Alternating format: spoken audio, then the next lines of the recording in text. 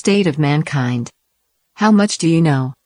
Excerpts from How the Spectre of Communism is Ruling Our World. 93.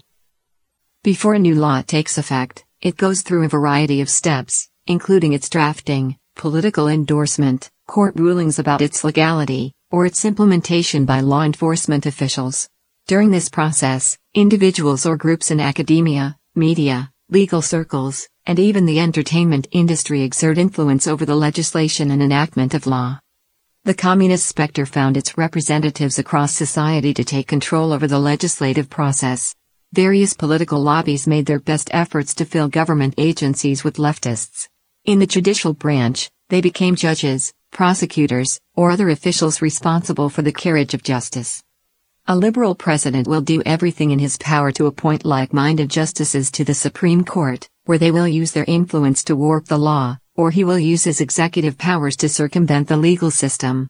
Historically, liberal U.S. presidents have tended to grant more pardons. In a recent administration, the president commuted the sentences of 1,385 convicts and granted a total of 212 pardons, the greatest number since the administration of President Harry Truman. In one of his final acts before leaving the White House, the president commuted the sentences of 209 individuals and granted pardons to 64 others. Most of those who received pardons were nonviolent drug offenders. One exception was a man who had been charged and found guilty of leaking 700,000 classified military documents. With presidential clemency, his sentence was reduced, and he served only 4 years of his 35-year sentence. While the president has the constitutionally ordained power to grant pardons, overuse of this power works against the function and purpose of the law, which is to punish wrongdoing and support upstanding citizens. In 1954, then-Senator Lyndon B. Johnson of Texas, who later served as the 36th President of the United States, introduced the Johnson Amendment, which prohibits nonprofit organizations, including churches, from engaging in certain activities. Violators could have their tax exemptions revoked. Wary of this, some Christian churches instruct their priests to avoid certain political topics when speaking at the pulpit, including controversial social issues such as abortion, homosexuality, euthanasia, stem cell research, and so on. The communist spectre also manipulated all political groups in an attempt to change law enforcement by prosecutors through elections.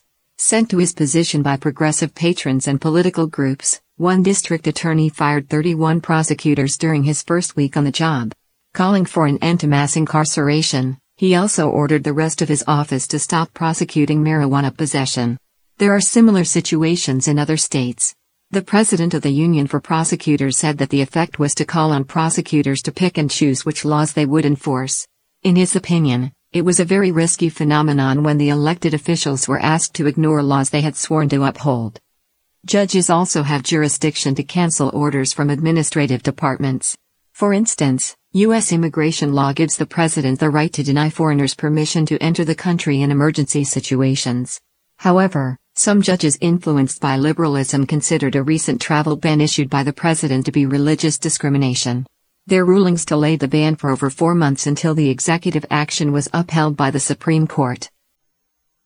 Lawyers have a great influence on court rulings.